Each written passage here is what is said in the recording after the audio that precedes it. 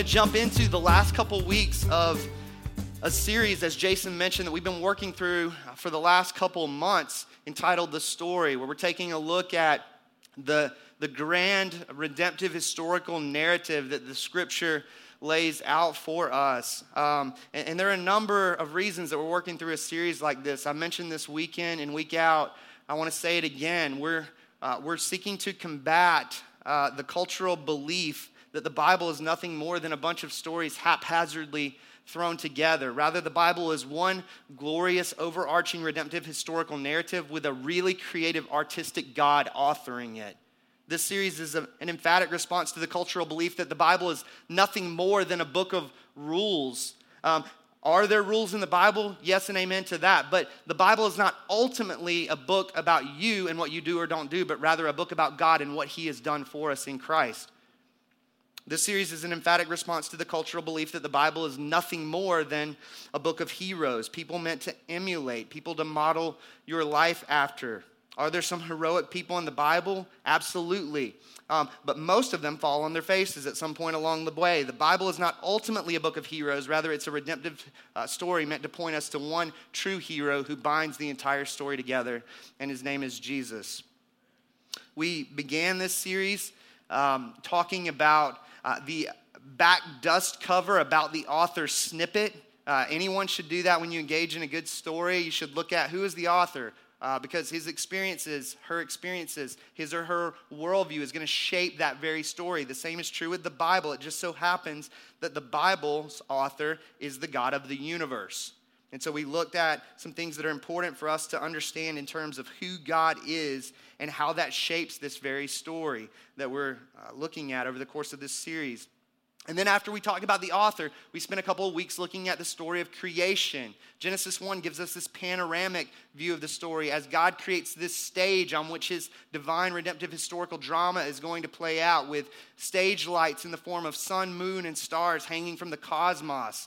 God creates the domains of sky and land and sea, and creates a supporting cast of creatures to inhabit those domains. And then we shift as the camera zooms in Genesis chapter 2 on man in this perfect utopian garden sanctuary with his maker. It's much more intimate. You see God's people in God's place under God's rule and blessing. A garden with 1,000 tokens of God's love and provision. And you got that one tree that God says don't eat. And we're all panicked about what's going to happen. Right? If you've been around for this entire series, you know that in Genesis 3, the antagonist, the villain, makes his way into the story, namely Satan himself. And he calls into question the trustworthiness of God's word. Did God really say? And he paints a picture of this idea of judicial autonomy, of self-determination. Rather than God's world and God's word, this can be your world and your word. And in the moment, the forbidden becomes a delight to the eyes, and our first parents sin against God. And they find that they don't feel like God at all. They feel very dirty. They feel very exposed. They feel ashamed. They feel guilty. And they do what most of us do when we see our sin for what it is. They attempt to cover it up. The very joy that they were created for, to bask in the presence of God, is the very thing they run from like a couple of fugitives. All of a sudden, it's a game of hide and go seek with the God of the universe, a game that none of us can win because he knows our hiding spot before he ever, quote unquote, closes his eyes and counts to 10. The perfect utopian garden sanctuary of Eden becomes a courtroom. God's character is at stake. How is he going to respond? We see him respond as both a just judge and a loving father. And so on the one hand, he punishes Eve with the pains of childbearing. He punishes Adam with the toil, with the pain of work. We see the entrance of human conflict, especially in the context of covenant marriage, as cherishing and loving get replaced with ruling and dominating. Man experiences not only spiritual death as the umbilical cord relationally between man and God is severed, but also physical death. That the very ground that man was intended to exercise dominion over is the very ground that will swallow him up in death. Even creation itself experiences the effects of the fall. We see the glorious stage of God's redemptive historical drama now filled with thorns and thistles. Everything is broken. Everything. But in the midst of the curse, God also offers hope. amidst a number of acts of God's grace in Genesis 3 in the wake of Adam and Eve's sin, God makes this glorious promise that a hero is coming, a descendant of Eve who will crush the serpent's head and set everything right in the end. And so a couple weeks ago, I laid out this framework for the second half of this series. This idea that the gospel has past tense implications for our lives. It has present tense implications for our lives, and it has future tense implications for our lives. And I think oftentimes we truncate the gospel. We reduce it to less than it is. The gospel becomes a past and future tense reality where I was saved from sin's penalty. There was a day when I prayed a prayer. I walked an aisle. I was converted. I was born again, as Jesus uses the language with Nicodemus in John chapter 3. Yes and amen to that. And then there's coming a day when everything sad's going to come untrue. But then oftentimes there's this lifeless stagnancy in between those two bookends, as if the gospel has no implications for our lives, present tense. And so we began a couple of weeks ago looking at the past tense implications of the gospel in saving us from sin's penalty. That Romans 5, we worked through verses 12 through 21, declares that Jesus is the fulfillment of the promise in the garden in Genesis 3, the one who is coming to crush the serpent's head. That Jesus takes the curse in the garden and turns it upside down on its head. Adam sinned, uniting us to himself as condemned sinners, yet Jesus obeyed perfectly, uniting to himself and gifting his righteous record to all who will trust in him by faith. In other words, in Adam we stand condemned, but in Christ by faith alone we stand justified. That was 2 weeks ago, past tense. And then last week, we looked at the present tense implications of the gospel, in that the gospel not only saves us from sin's penalty, past when you became a Christian, if you are a Christian, but it also saves us from sin's power, present tense. Paul says in Romans 6, sin will have no dominion over you if you are in Christ. That Jesus didn't just remove our guilty verdict before God, he also removed the shackles of sin so that sin no longer enslaves the Christian. We're now free with our hands to enjoy making much of God forever. And so now, for the last 2 weeks, we shift into future tense mode. We'll take a look into the future, the eradication of sin and evil forever as we're saved from sin's presence, God making everything sad untrue. And so if you have a Bible, you can open up to Revelation chapter 21. That's where we'll be this morning. If you don't have a Bible, there should be one underneath one of the seats in front of you. You can grab one of those Bibles and open up to this morning's passage. It's near the very back of the Bible, just before the maps of Paul and the index and all that jazz. If you don't own a Bible, you can take that Bible with you as the church's gift to you for free. Let me pray for us, and we'll jump in. God, thank you for giving us a glimpse at all of what the future will look like for those who are in Christ. You could have just left the whole thing up to speculation, just said it's going to be really sweet, but it's going to be a complete surprise altogether. But you didn't do that. You gave us a taste, a glimpse, an unveiling of some of what is to come. And yes, there is a great deal of mystery as we look at the doctrine of the new heavens and earth, the doctrine of the last things, the end times. There's a great deal of mystery, which is good. But there are things that you've revealed to us in the scriptures, and we thank you for that. And I pray that as we dive into Revelation chapter 21 this morning, that we would be greatly encouraged. That those who are suffering right now, experiencing pain, experiencing hurt, those who are in the midst of crying a lot of tears based on the present tense reality that they are going through, would be reminded that there is coming a day when everything sad will come untrue, and it will be quite glorious for those who are in Jesus. And that for those who are not in Jesus, those who come in this morning not professing to know and love and follow Jesus, would be compelled by not only the glory and wonder of the new heavens and earth, but the one who will sit at the center of it, namely you, God, yourself, will be compelled by you and by your word this morning. God, would you do a work in our hearts by the power of your Spirit? We lift these things up in the name of your Son, Jesus. Amen. So here we go. This is banner number 4 over here. We're at the end. We're in the home stretch. This is the act of restoration, the final act in this grand redemptive historical drama. For the next 2 weeks, this is where we're going to be in the book of Revelation. Chapter 21 this week, chapter 22 next week. We're going to close out the scriptures all together. It's not revelations, plural. It's revelation, meaning one massive unveiling of unseen realities. Let me begin with a question this morning. What comes to mind when you think of an unveiling? For me, I'm embarrassed to say this, but it's the show Fixer Upper. I know who Chip and Joe are. It's like 50 minutes of watching this show. What's the project going to be? And then we watch them work on the project for 50 solid minutes. And then for the last, if you eliminate the commercials, really, the last 5 minutes, you get the big unveiling, right?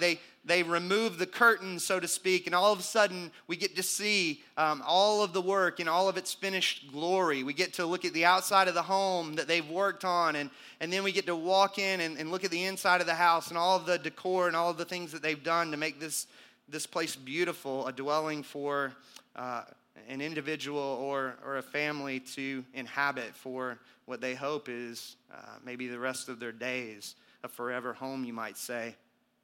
We love unveilings. We're drawn to them, right? There's something about us, especially as it pertains to eternal things. We're drawn to books written by people who had a near-death experience and claim to have seen heaven or hell.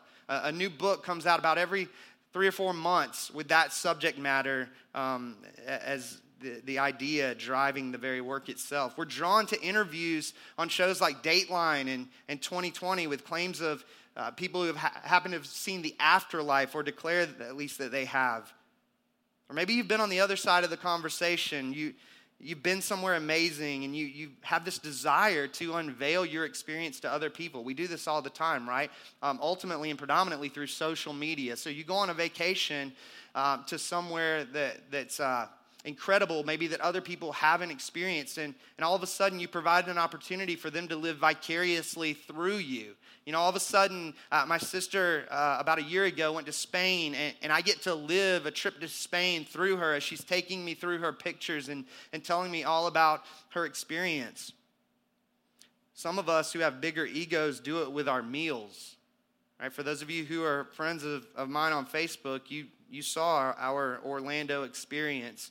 Was just a lot of pictures of food, such though that you may be inclined to ask, did they commit the sin of gluttony over the weekend on their trip? I don't think we did. We talked about as much as we ate over those tables of good food. But we do that, right? We before we even take the first bite to affirm that it's a good meal, we take a picture because we don't want to ruin the image, right? The aesthetic is amazing. This may be the most disgusting thing that I'm about to put in my mouth, but I want you to see it. And I want you to be envious of the fact that you're not experiencing this meal that may or may not be good but looks beautiful.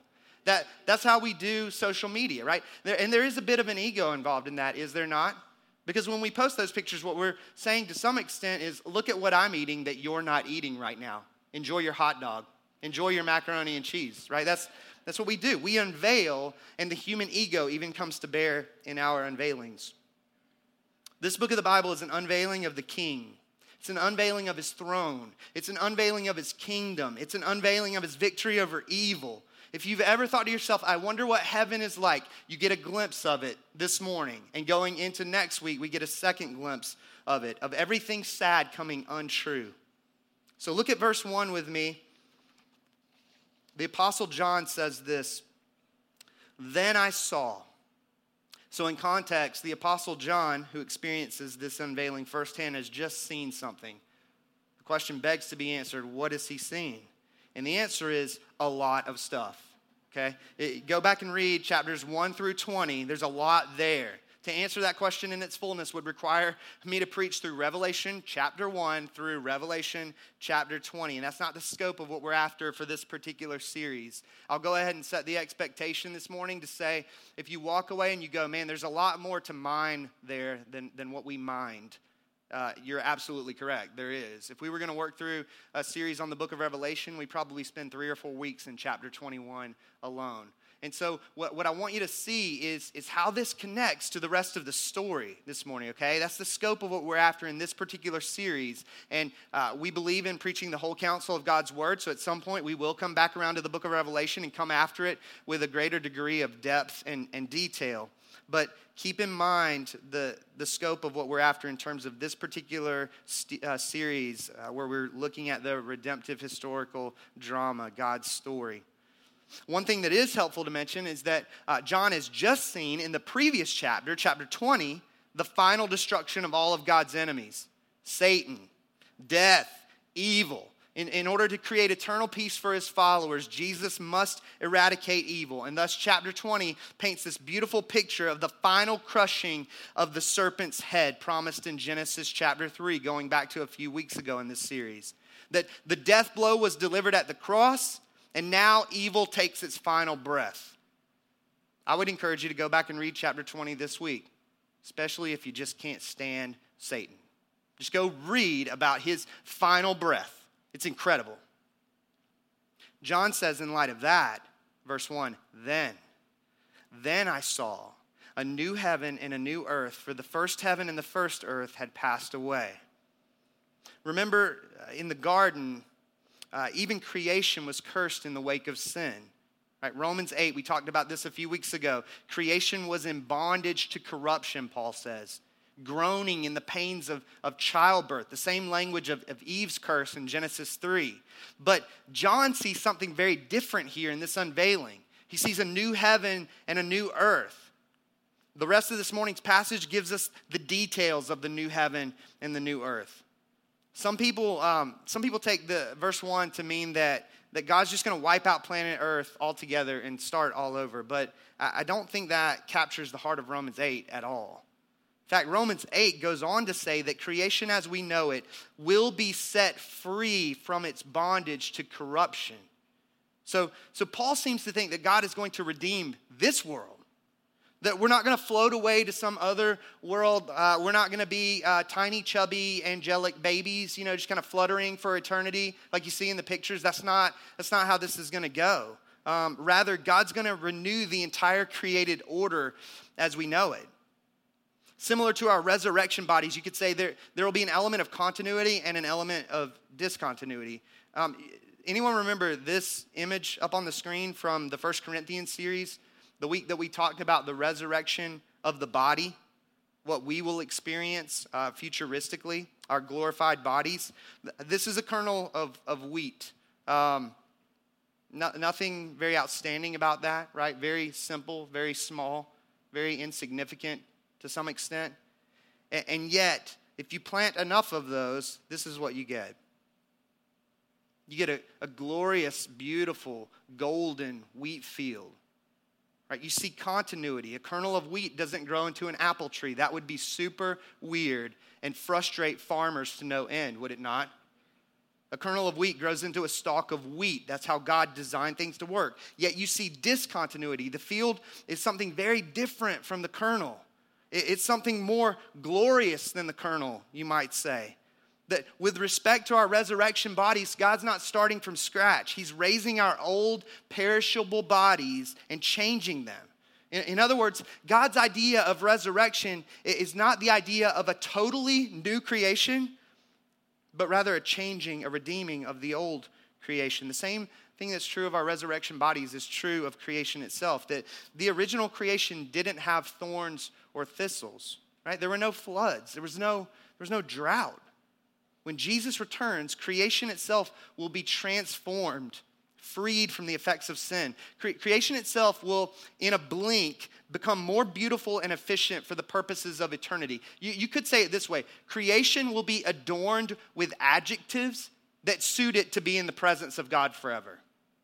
That God's not scrapping planet Earth and starting over. We're not going to float away to heaven. He's redeeming his original creation, which he pronounced good, and making it exponentially better.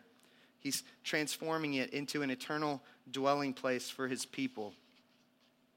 John goes on to say, and the sea was no more. What does that mean? What do we do with that? Does that mean all the ocean lovers in the world are going to be eternally bummed out forever? Is that, that just seems not to fit in Revelation 21, right? If that's that's what we're after. I mentioned this when we talked about the 7 letters to the 7 churches in Revelation chapters 2 and 3 last summer, that the sea was the symbol of chaos for the Israelites. When you look at the scriptures, the picture of the sea is one of chaos. The Israelites were not a seafaring people. In fact, the one time they had a navy under Solomon's reign, they actually hired sailors from Tyre and Sidon to function as their navy. Remember the disciples' great fear when they were with Jesus on the sea and a great storm arose? If God intends to redeem his original creation, which he pronounced good, I have a really hard time believing that he's just going to scrap the ocean altogether. Remember in the story of creation, if you go back to Genesis chapter 1, that panoramic layout of the creation story as God is creating the stage on which this divine redemptive historical drama is going to play out, God says this: "Let the waters under the heavens be gathered together in one place, and let the dry land appear." And it was so. And God called the dry land earth, and the waters that were gathered together, listen to this, he called seas. And God saw that it was good. Right? Even a caveman could get this, see, good. You know, like it's a good thing that God created the sea. Before rebellion ever even came into the picture, God created the sea and he declared it to be good. And so I'm inclined to think that this language in Revelation 21 is symbolic of chaos, that elsewhere in the book of Revelation, the language of the sea is used in symbolic terms. In other words, that God's going to take this symbol of chaos, the sea as we know it, and restore it to order. I don't know if you're one who keeps up with the news. If you do, you see tragedy after tragedy after tragedy after tragedy, right? That's most of what makes up the news as we know it present day. And so oftentimes it's hard for our hearts to really engage and feel empathetic towards those tragedies over and over and over and over again. But every once in a while, a story will prick our hearts, right? A week ago, I experienced that with the story of a woman on the Carnival cruise ship entitled Carnival Liberty. Her name was Samantha Broberg. I don't know if you saw this story, but apparently sometime late in the night, around 2 a.m., at the beginning of last weekend, 2 Fridays ago, 2 a.m. in the morning, she jumped up on the railing of a deck and fell overboard into the ocean, Gulf of Mexico, 200 miles away from shore. No one was able to affirm that she had disappeared until 5 p.m. the next day, upon which they sent the Coast Guard out for several days. She was nowhere to be found. And I remember thinking for several days there as I followed this story, I wonder what that woman experienced. I mean, my hope is that if they weren't going to find her, that she just died upon impact. Because I'm imagining that as she hit the ocean and found that ship, you know, in her vision just getting smaller and smaller, what would that have been like? To look around at the ocean and to go, what was once my friend is now my enemy. As I stand on the shores and look out on the vast expanse of the ocean, there are times that I experience just a marveling at God in those moments, right? But for this woman in that moment, it must have been a moment of terror for her. To think that it's a battle between me and the sea, and if someone doesn't get here quickly, the sea is going to win. What Revelation 21 says is no more death, no more chaos, no more disorder, no more destruction. Rather, the new heaven and earth will be a place of peace and stability. Vern Poythress says this in his commentary on this particular chapter of the Bible. He says, "Some people are prone to worry about the loss of things from this life. Indeed, we must be prepared to give up everything for the sake of loyalty to Christ. But in the process, we will find that nothing of genuine value or beauty is permanently lost. After all, God in his beauty and majesty is the source for all beauty and joy that we have as creatures. Living in the presence of God in the new world means bathing in the source of the river, in comparison with which the joys of earth are but a few drops of muddied water." That's cool. We do not know the details of what God will do and how he will do it, but we know that his presence is consummate joy. We will have no regrets or unsatisfiable longings in the new heaven and earth. Simply put, heaven will be glorious because God will be there. He goes on to say And you're wondering now, are we going to get out by lunch? And the answer is yes, I promise. This gets exponentially faster as we work through this passage of the Bible. Verse 2, and I saw the holy city, New Jerusalem, coming down out of heaven from God, prepared as a bride adorned for her husband. Here again, you have this language, not of us floating away to heaven, but rather heaven coming down to earth. And notice that the new Eden is no longer an uncultivated garden, but rather a city prepared by God himself. For those of you who love urban, there you go. It's going to be amazing. Unlike Genesis 11, where man attempted to build a tower ascending to heaven for his own glory, here you have the New Jerusalem descending out of heaven for God's glory. We also get this language of the bride and the groom personalizing this glorious moment in redemptive history. Perfect intimacy between God and man forever. God's people in God's forever place in a forever covenant with him. He's not going anywhere, and neither are you. Verse 3, and I heard a loud voice from the throne saying, behold, the dwelling place of God is with man. He will dwell with them, and they will be his people, and God himself will be with them as their God. You remember the loss of intimacy with God in the garden in Genesis chapter 3, for those of you who have been along for this series from the start. Man hiding among the trees like a couple of fugitives running from God. No more running. No more hiding. We don't have to. We're not inclined to. We who are in Christ will dwell with God forever. No fear of being banished from his presence ever again. Nothing standing in the way of intimacy between you and God. We will be his forever people and he will be our forever God. Just so you know, verse 3 is the greatest gift that the gospel affords us. Everything else in this passage is secondary to verse 3. Basking in the presence of God forever. That's ultimately what the gospel is about. Verse 4, he will wipe away every tear from their eyes, and death shall be no more. Neither shall there be mourning, nor crying, nor pain anywhere, for the former things have passed away. Do you see the reverse of the curse in Genesis 3 here? Look at the language. Think about Genesis 3, sin entering the story. Tears, death, mourning, crying, pain. These are all words associated with the fall of man. God says, I'm going to eradicate all of that with such finality that it will never be felt, any of those things, ever again. Anyone had a good cry lately over the fact that the world's just not as it should be? John says, no more tears. Anyone grieve the loss of a loved one in recent history? John says in verse 4, no more death. Anyone mourn the effects of sin in your own life or the life of someone close to you? John says no more mourning, no more sorrow. Anyone experience emotional, physical, psychological hurt in recent history? No more pain. All of those things that make the world sad, broken, ugly, disjointed, eradicated forever. Another way we could say it, I've said it this morning once before, everything sad will come untrue.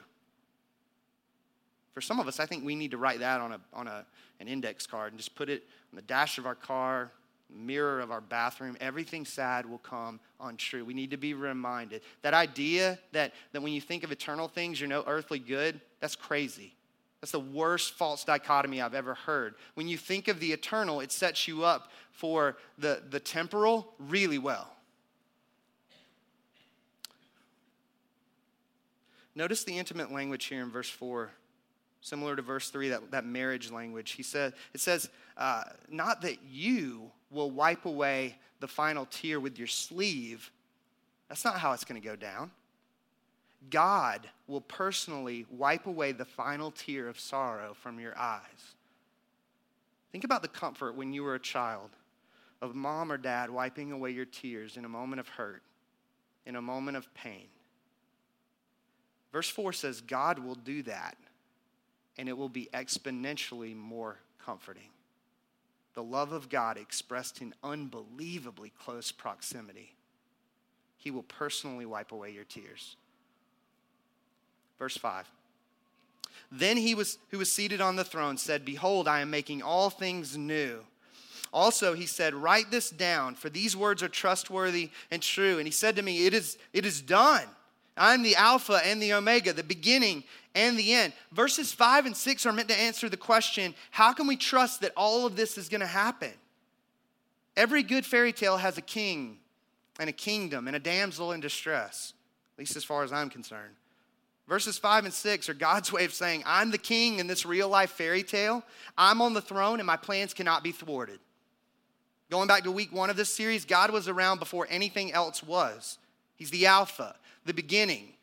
But he says here, I'm not just the one whose existence predates the foundations of the world. I'm also the Omega. I'm the end. I'm the consummator of all things. In other words, I'm not just the first word. I'm also the last word.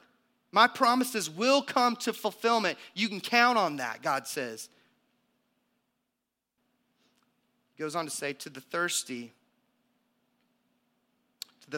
I will give from the spring of the water of life without payment.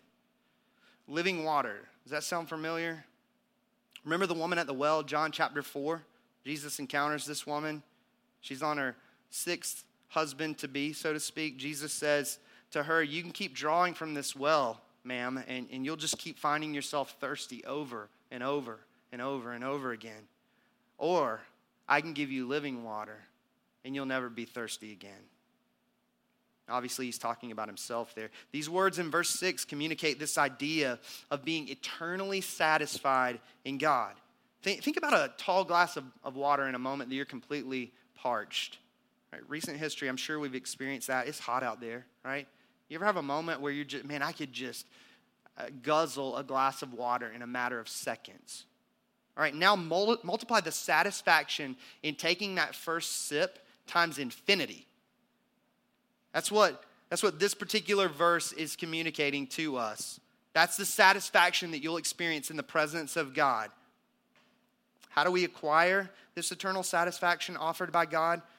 Verse 6, this is the gospel. We're told that it's given without payment. You can't buy it. You can bring all of your accomplishments to the feet of God, and no matter how big the pile is, it won't buy you a ticket into the New Jerusalem. It won't buy you a ticket into what is being unveiled in Revelation chapter 21. The New Jerusalem is for those who have come to the realization that they could never afford a ticket on their own. That's what the gospel says.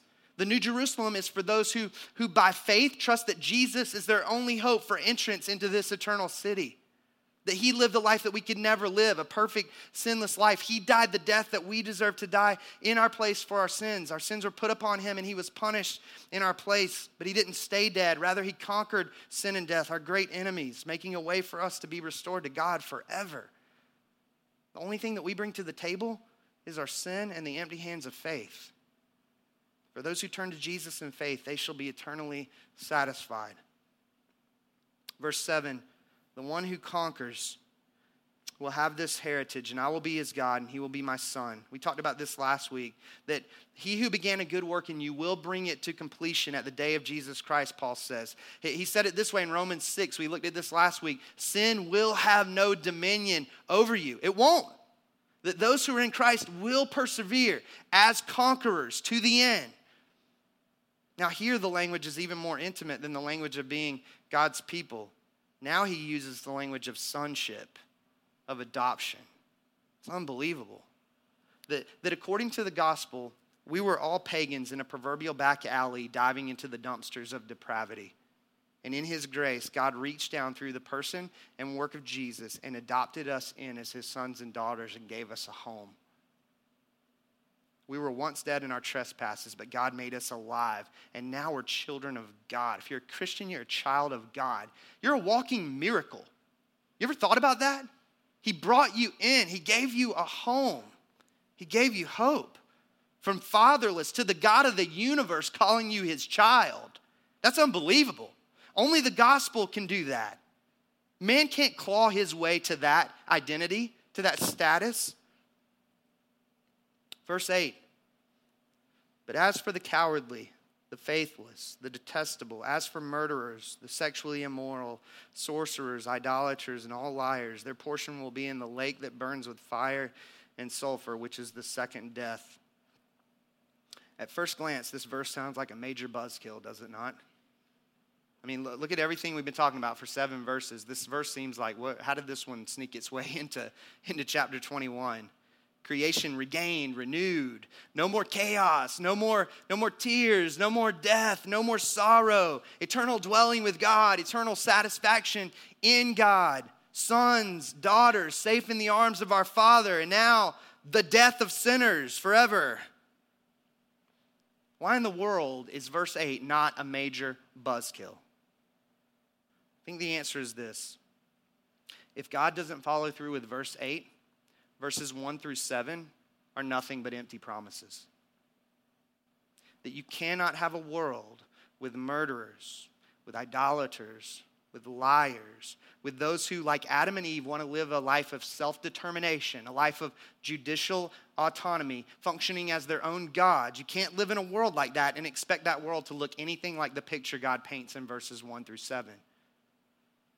That it's precisely by eradicating evil that God will create eternal peace and bliss for his followers. That verse 8 actually gives us hope that verses 1 through 7 will come true.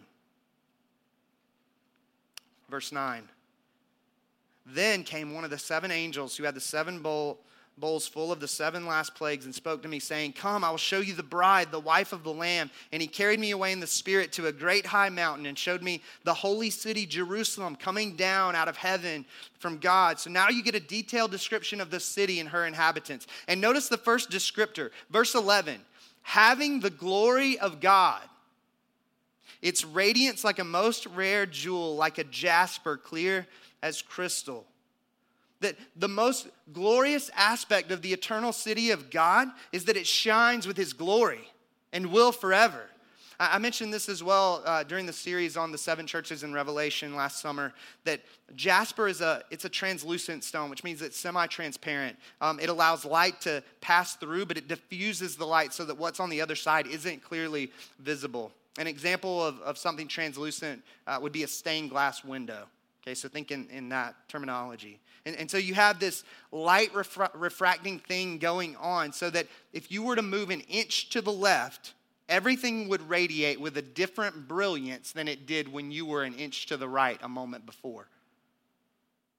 Without pressing the symbolism too much, the very design of the eternal city is such that we will be stunned by the brilliance of God's splendor forever. That every time you move an inch, you'll be mind blown all over again. That's awesome. He's the source of light. He's the source of majesty. He's the source of splendor. He'll never bore you in the new heavens and the new earth. If you have this idea that heaven will be boring, it's because you don't have a big enough view of God.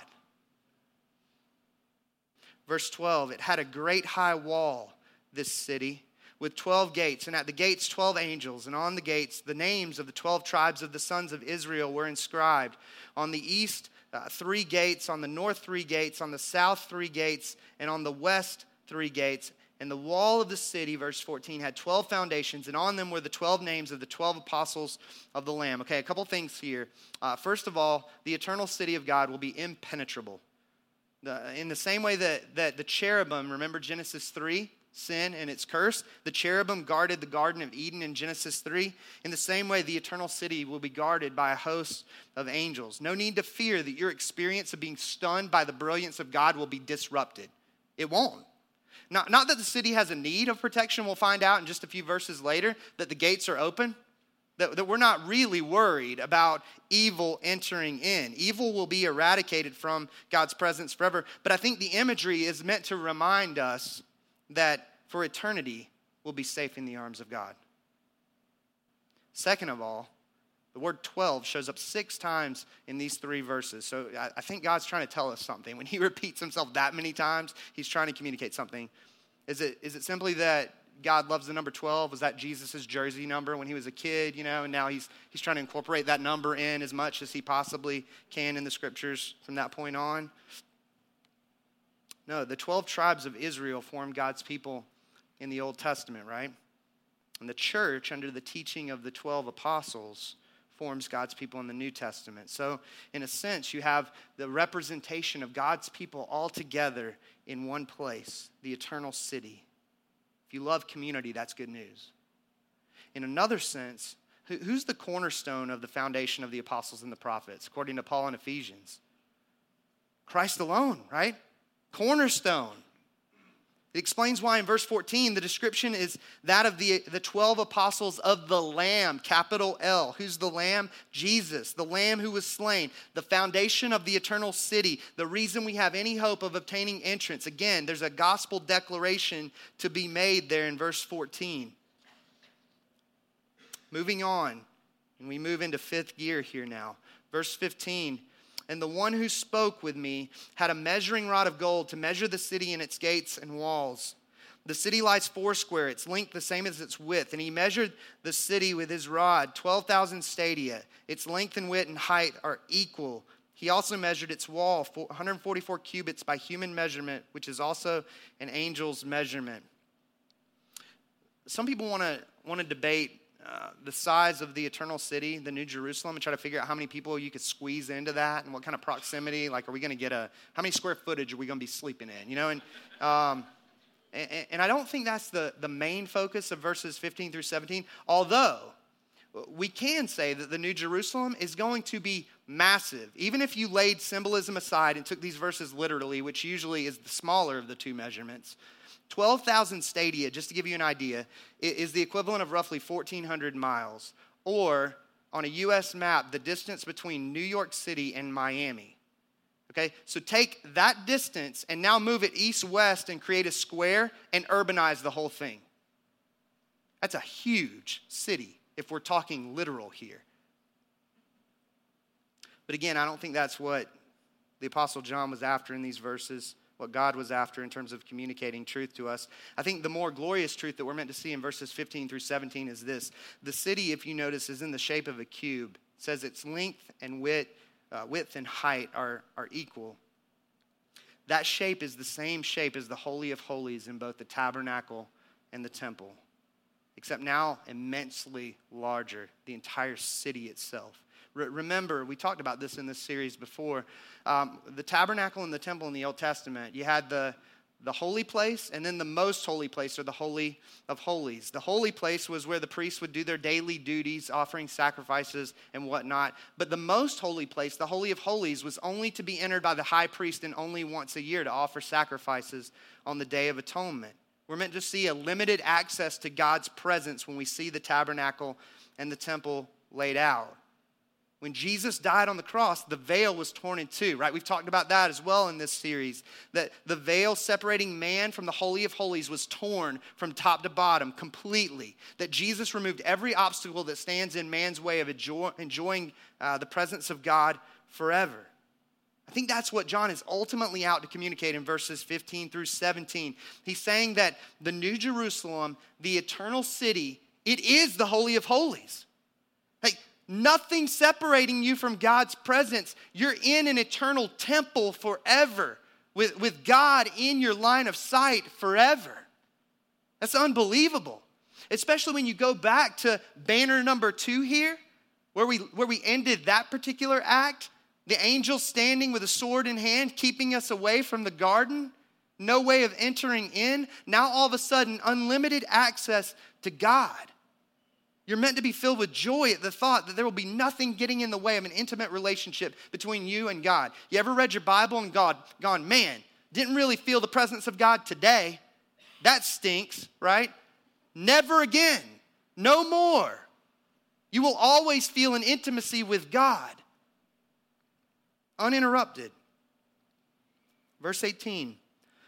The wall was built of jasper, while the city was pure gold, like clear glass. The foundations of the wall of the city were adorned with every kind of jewel. The first was jasper, the second sapphire, the third agate, the fourth emerald, the fifth onyx, the sixth carnelian, the seventh chrysolite, not to be confused with crystolite, the eighth beryl, the ninth topaz, the 10th chrysoprase, the 11th jacinth, the 12th amethyst.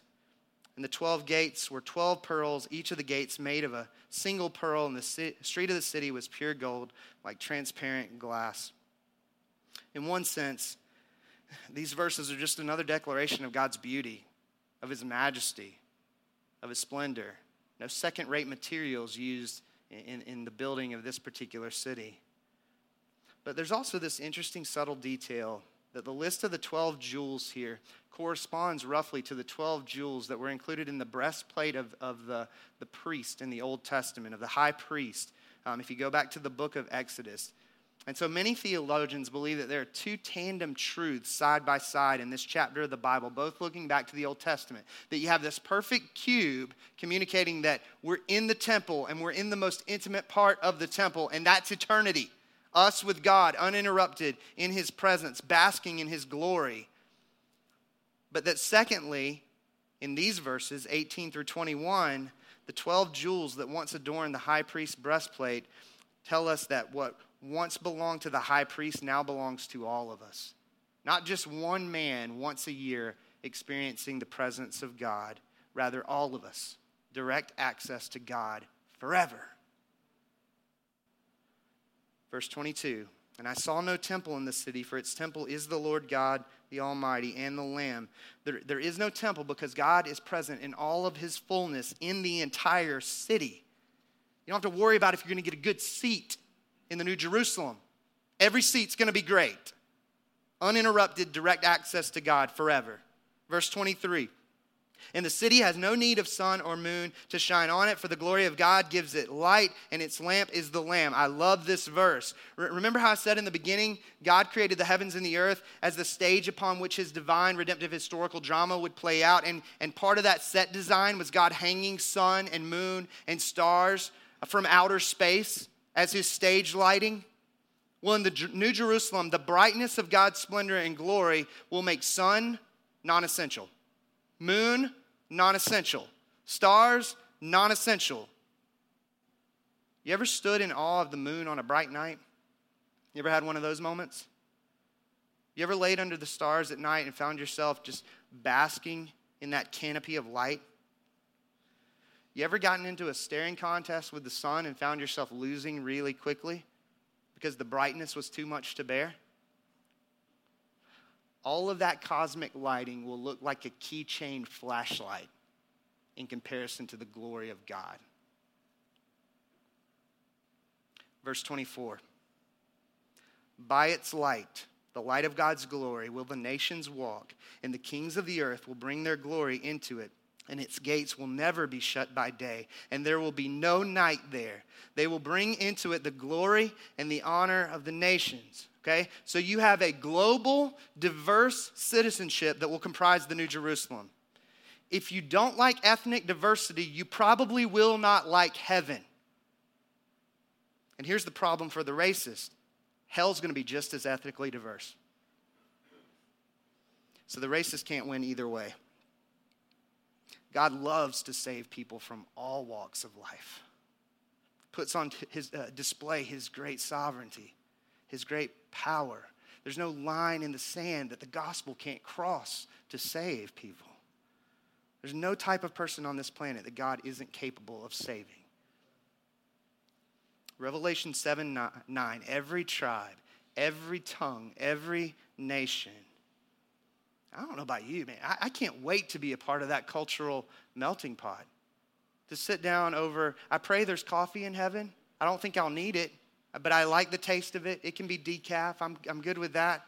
But I'm just envisioning all of these cups of coffee with the saints from all over the globe and hearing stories of how the gospel worked in their hearts to bring them to Christ Jesus. That will be amazing. Verse 27, but nothing unclean will ever enter it, this city, nor anyone who does what is detestable or false, but only those who are written in the Lamb's book of life. John closes this chapter with yet another sober warning. Only those who are written in the Lamb's book of life will enjoy everything that Revelation chapter 21 depicts. John refers to this book in Revelation 13:8 as the book of life of the Lamb who was slain. So it's all about the faith in Jesus, our substitute sin bearer who was slain in the place of sinners like you and me, the innocent one slain for the guilty. Through his vicarious death, he's made a way for us to enjoy basking in the presence of God forever. And so as we close this morning, if you don't know him, I would implore you to come to him with nothing more than your sin and the empty hands of faith and give your life to him. And if you do know him, let's worship him. Let's practice for eternity in the coming moments. Let's make this practice as we sing to him, and not just as the church gather, but as we leave this place and as we engage in tomorrow and the next day and the next day. Do you see how Christianity is so much more robust than oftentimes we think it is? The gospel matters for you tomorrow. The worship of God tomorrow is practice for eternity. And Tuesday and the mundaneness of your Thursday afternoon, and on we could go. In a moment, we're going to take communion. We do so here by taking the bread and dipping it in the cup. The bread representing the broken body of Jesus, the cup representing his shed blood. If you're a Christian, this meal is for you. We do so to remember and celebrate the life, death, and resurrection of Jesus. During this time, I would just, again, implore you to dwell on all that is yours in Christ, and ultimately that the gain is God himself, and that Christ has afforded you entrance into that eternal city. And if you're not a Christian, again, I would implore you to look to Jesus for hope. Thanks for listening. If you have any questions about this message, visit us at crosspointptc.com. There you can contact us, find further resources and directions to our gatherings. That's CROSSPOINTE PTC.com.